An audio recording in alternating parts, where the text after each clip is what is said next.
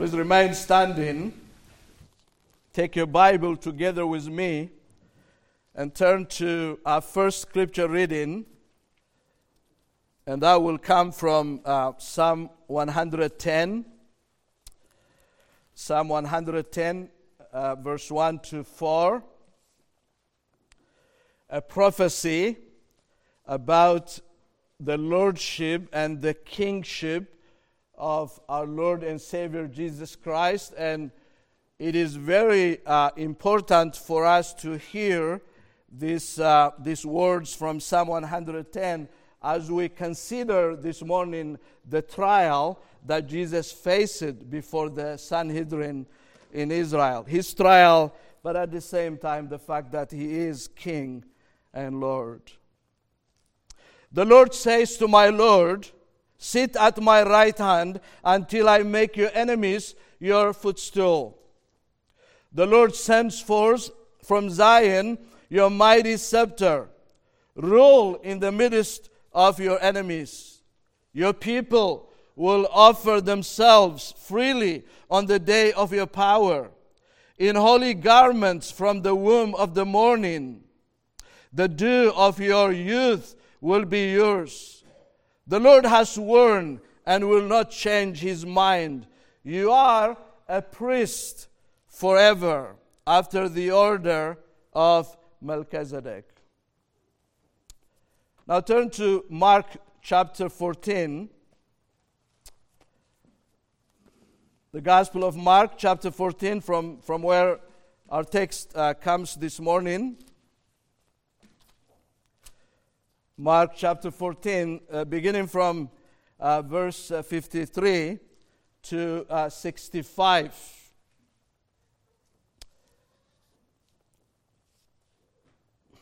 And they led Jesus to the high priest, and all the chief priests and the elders and the scribes came together.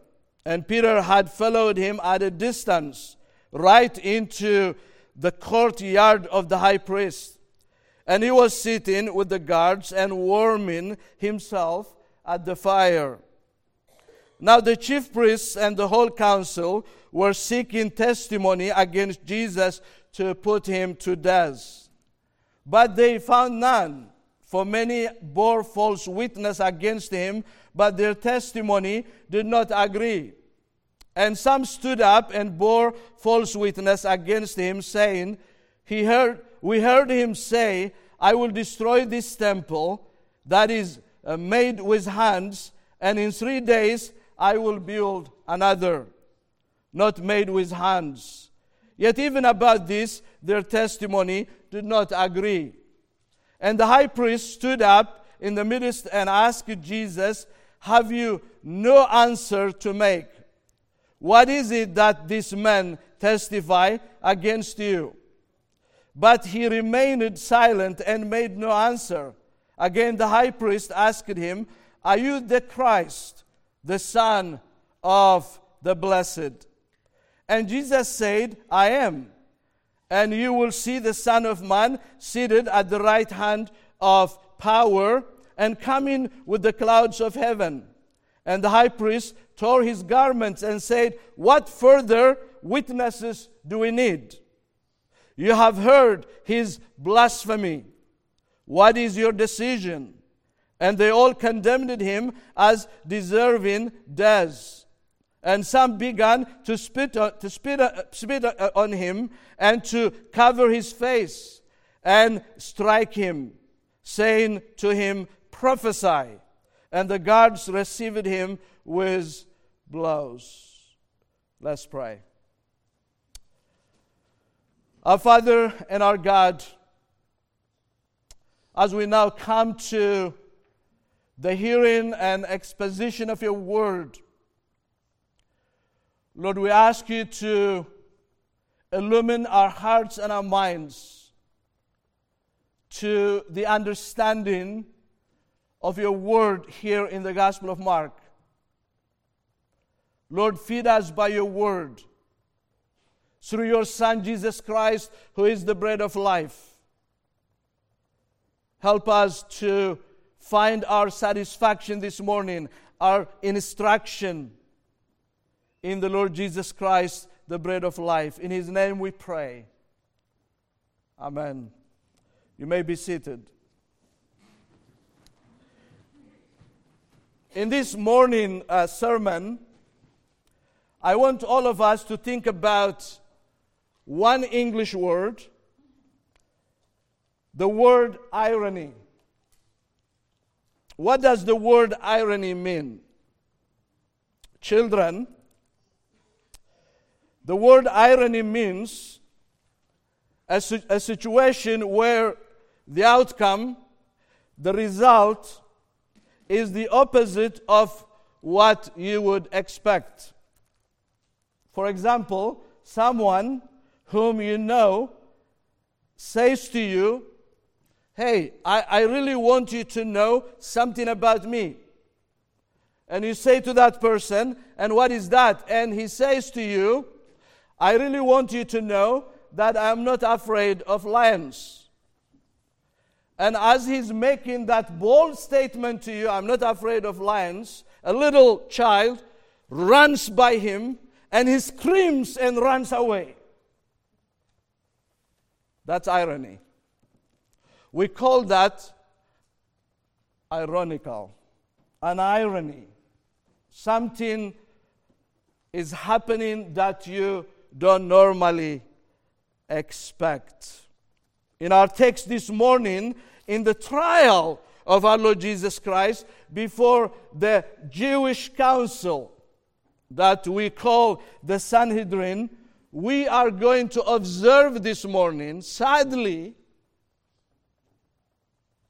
three ironies taking place around his trial.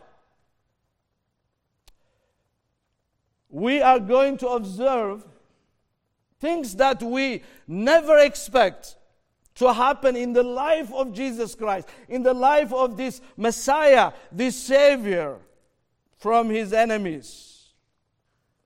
The first one, of course, is the irony in his illegal trial. His trial from the beginning to the end was illegal, and I want to show you the irony of that proceedings or that trial in verse 53 to 59. And then I want us to consider the irony in Peter's pledge. What Peter said that he would do if he would face opposition about Jesus, about his faith in Jesus Christ. If something would happen to Jesus, you remember what he said, and now what he's doing. In verse 53 and 54. And then lastly, I want us to consider the irony in Jesus' sentencing. In verse 60 to 65. So first, I want us to consider the irony in Jesus' illegal trial. Those of you who were here last Sunday morning, you would remember where in Mark's Gospel we arrived. We were at the Garden Gethsemane. Judas came to the garden leading all the enemies of Christ, the high priests, members of the Sanhedrin, and Roman soldiers, and they arrested Jesus. They seized, they arrested Jesus. You also remember that everyone left him. Not only Judas, the betrayal, but not only Peter, but every disciple, every follower, everyone who said to Jesus, "I love you and I'm going to love you to the end," abandoned him. He was by himself. And over again, I reminded you last Sunday that Jesus, your Redeemer, Jesus, your Savior, accomplished your salvation without anyone helping him, without anyone being on his side. Your salvation from the beginning to the end is the work of Christ. The gift of God through the suffering of the Son of God. But now we come to the trial. After that, what they did was they led Jesus to the house, the home of the high priest. The trial began after midnight. And I want you to listen to this carefully. The trial began after midnight. And during the trial, they look at the evidence from witnesses. And they meet again at night to pronounce the sentence. That's how they did it. And I'll tell you why. The reason why they did that was, in Mark 14, it was now 2 days before the Passover and the Feast of Unleavened Bread, and the chief priests and the scribes were seeking how to arrest him by stealth and kill him. Now listen to this. For they said, not during the feast, lest there be an uproar from the people. They never wanted to do it in daytime. Because many people were coming to Jesus for healing, for teaching. So if they do it in daytime, people will protest. People will act against them. So they did everything in darkness, at night. It was the work of darkness. Now the irony is, the first irony is the timing. When the trial took place. It took place when? At night. The Jewish law requires every trial to take place in daytime, not at night. By their own law, they are forbidden to do that. You see the irony. And these are men who were boasting in Israel that they were for the law of God. We are keepers of the law. And we keep the law of God perfectly. Now, look at what they are doing. They are conducting trial at night. Not only that, they were having the trial on the feast day. And that was not allowed by their own law. Not only that, you see, the place of the trial. The trial was taking place where? In the home of the high priest. Imagine you are driving on the street and the police officer pulls you over, takes you into his car, drives you, and he passes the police department and takes you to his home. And you are in his living room, and he calls his friends, and he passes the sentence on you from his living room. How would you feel about that? I'm sure you would cry, saying, what? Justice! Justice! This is not fair. I am in your living room. Where is the court? Where is the police department? Why are you doing this? You would cry for justice. That's exactly what happened to Jesus. The trial was supposed to take place in the chamber, in the temple. They had a place where they conduct trials. But you see what they're doing? You see the irony of what's happening when it comes to Jesus Christ. They are ignoring the law of God. Because their hearts were wicked. Because they already made up their mind. Their plan was to murder Jesus, to kill Jesus. This afternoon, when you go home, read Deuteronomy 16, where God told the people of Israel, the leaders in Israel, to establish justice to every citizen in Israel. Not to twist justice, but to do justice and righteousness. To establish courts where justice will be served to everyone equally. Now, what they're doing is contrary to what God commanded them to do in their land.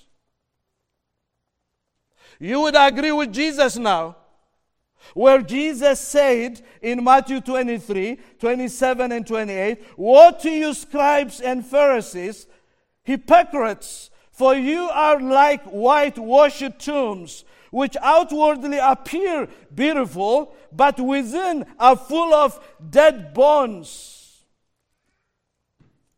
And all your work is uncleanness. So you also outwardly appear righteous to others, but within you are full of hypocrisy and lawlessness." Jesus was right. Because they were not lawful, they were lawless. Isn't that an irony, beloved? That this Sanhedrin, they also were the judges in the trial. They were the ones who brought their own witnesses to the trial, false witnesses. And Mark tells us, "For many bore false witness against him, but their testimony did not agree." You know, two witnesses stand to testify against Jesus, but they don't agree with one another. Because the trial was wicked. The trial was done from illful and wicked heart. Not only that, listen to what they said. "We heard him say, 'I will destroy this temple that is made with hands, and in 3 days I will build another, not made with hands.'" Maybe some of you are now saying, "But how is that false witness? Didn't Jesus say that in the Bible, in the Scripture?" Now let me tell you this. Jesus said something like that, but not exactly. Jesus never said, "I will destroy this temple." What Jesus said for example, in John 2:19 was, "Destroy this temple, and in 3 days I will raise it up," in reference to his own body. He was making a reference to his resurrection. But he never said, "I will destroy this temple." Who destroyed the temple? The temple. The Romans destroyed the temple, not Jesus. It was a lie. That testimony was not true. So the high priest, Caiaphas, got frustrated. And listen to what he said to Jesus. "And the high priest stood in the midst and asked Jesus, 'Have you no answer to make? What is that this man testify against you?' But he remained silent and made no answer." You see, the high priest took the matter into his own hand, and he asked Jesus, "Speak about yourself. Justify your actions and your words. Speak to me. Speak to these people." And Jesus was silent. Why was Jesus silent, beloved? Was it because he didn't have an answer? Was it because he was afraid? No, Jesus was silent to fulfill the scripture. What scripture? Isaiah 53:7. "He was oppressed and he was afflicted, yet he opened not his mouth. Like a lamb that is led to the slaughter, and like a sheep that before its shearers is silent, so he opened not his mouth." Beloved, he has every right to open his mouth.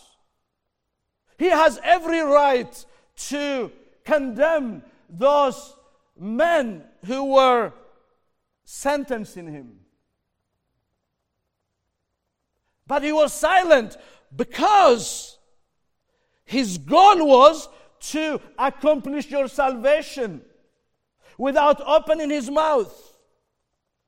His goal was to go to the cross and die for you, take your place and die in your place as a sinner. He could have called angels from heaven and they could have fought for him. They could have destroyed all the members of the Sanhedrin, all the Roman soldiers. He could have done that.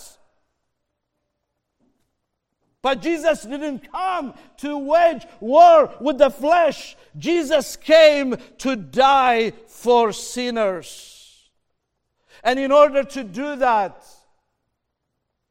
he was silent.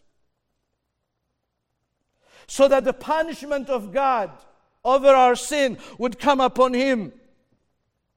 So that he would be the substitute and die a substitutionary death. That was the reason, beloved. Remember what Isaiah tells us in Isaiah 50. He gave his back to those who struck him, and he didn't hide his face from their spitting. Why? Because he loved you. Because he was carrying you upon himself. Your sin was upon him. And that chastisement from the Father upon his own Son brought healing to you and I. That was the reason why he was silent. Now we come to the second irony. The second irony is Peter's pledge. Listen to Mark. And they led Jesus to the high priest, verse 53, and all the chief priests and the elders and the scribes came together. And Peter had followed him at a distance, right into the courtyard of the high priest. And he was sitting with the guards and warming himself at the fire. This is the disciple Peter, who told Jesus moments ago, no, I'm not going to deny you. In fact, I'm going to die for you. I'm going to fight for you till the end. I will give up my own life for you, Jesus. Where is he now? He's doing two things. Have you noticed it? He still wants to love Jesus. He still wants to be a disciple of Jesus Christ, but from a distance. He's keeping his distance between himself and Jesus. He's concerned about his safety. There are many people in our world today. They want to love Jesus. They want to follow Jesus, but at a distance.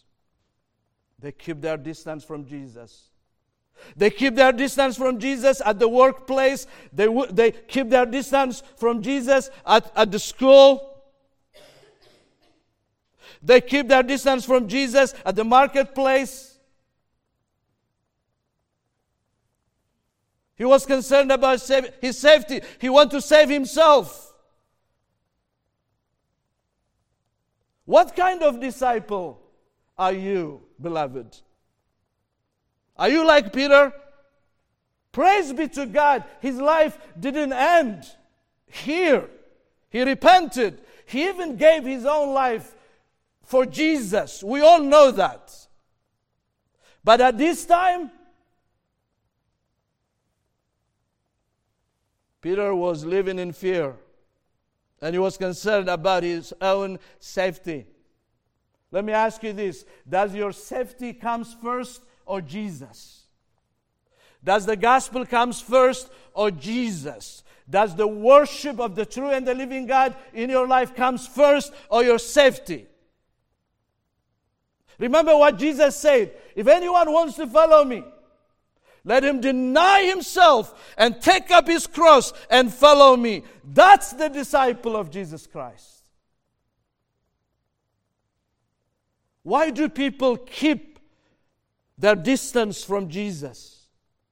Because they know if they follow Jesus closely, if they make their faith and their commitment to Jesus known to the public, they might face persecution. People might insult them, make fun of them. So they are not ready for shame. They are not ready for insult. So they keep it for themselves. That was Peter. You don't want to be like Peter, beloved. Have you seen what Jesse did this morning? There was no shame in the life of this young man. There was no reservation in the life of this young man. In fact, he was excited the whole week to stand here and say yes. Yes, publicly.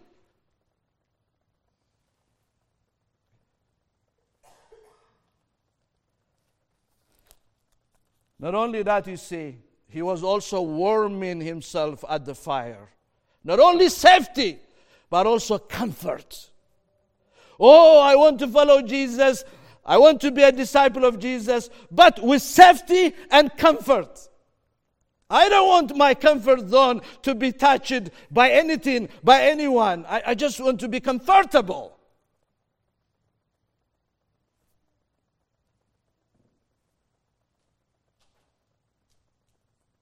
In Romans 10:10, Paul said, "For with the heart one believes and is justified, and with the mouth one confesses and is saved." Peter didn't want any of those guards in the courtyard to know that he was one of the disciples. You see, the irony here is Jesus was inside. He was inside suffering. Suffering in the hand of the Sanhedrin. Peter was outside, seeking safety and comfort. See the irony. Jesus was inside to die for him, to die for all of us. Peter was outside to deny him.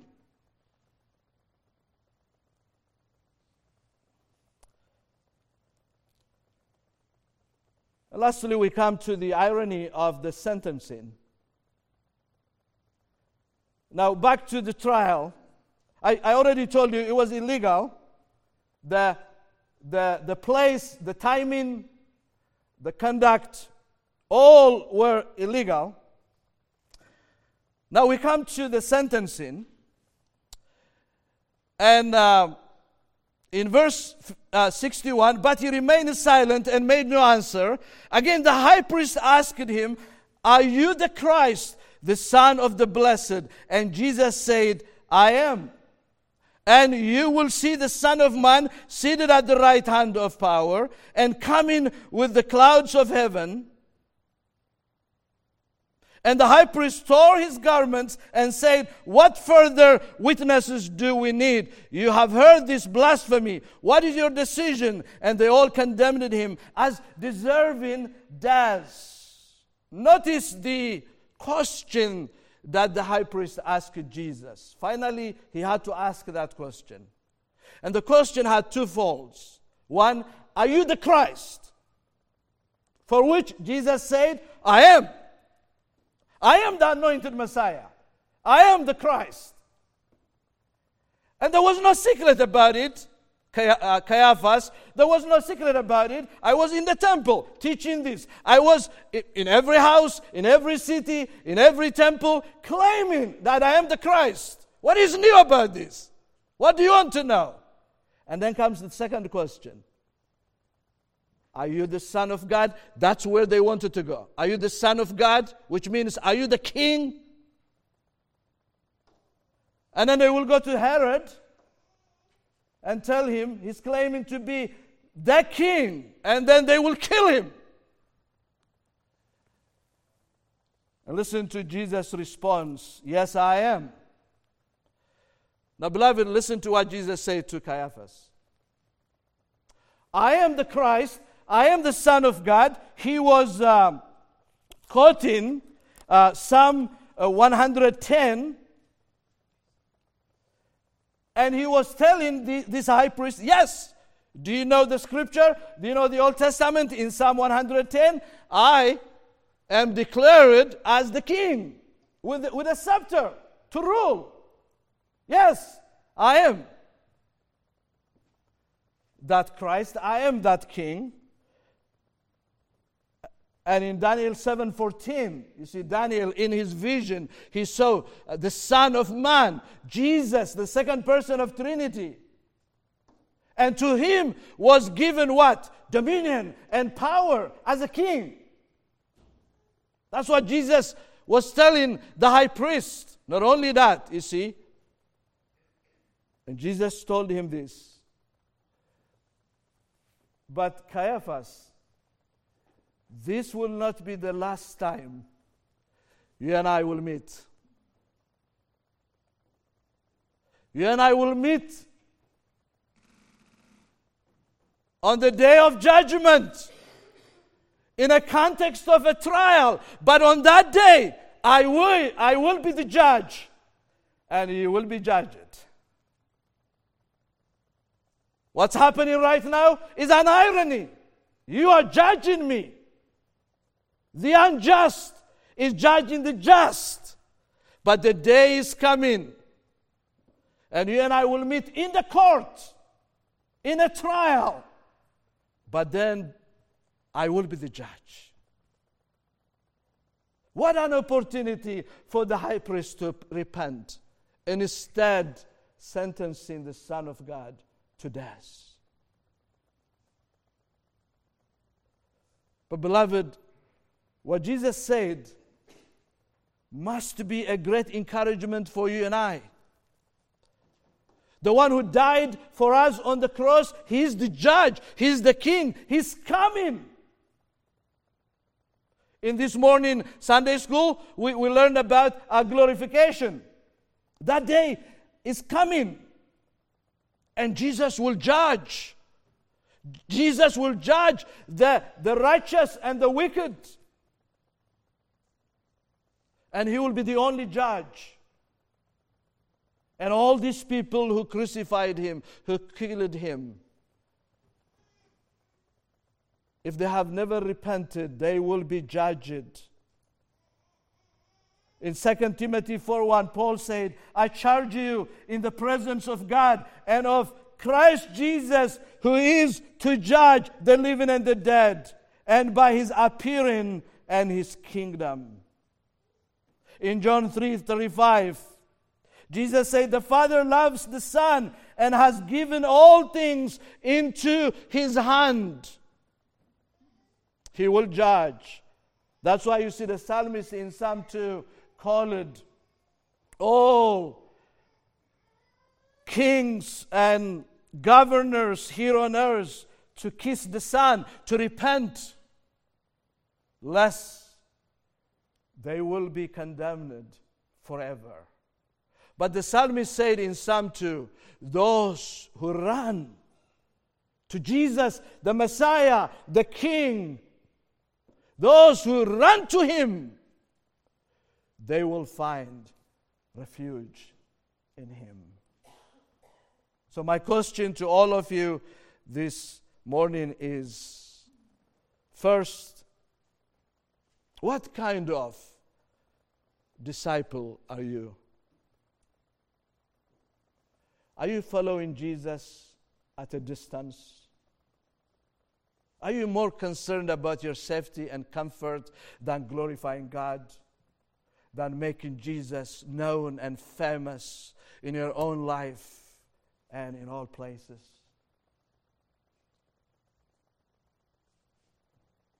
Are you also sitting, by that fire, warming yourself?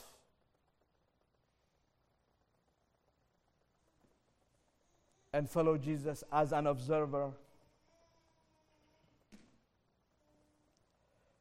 And secondly,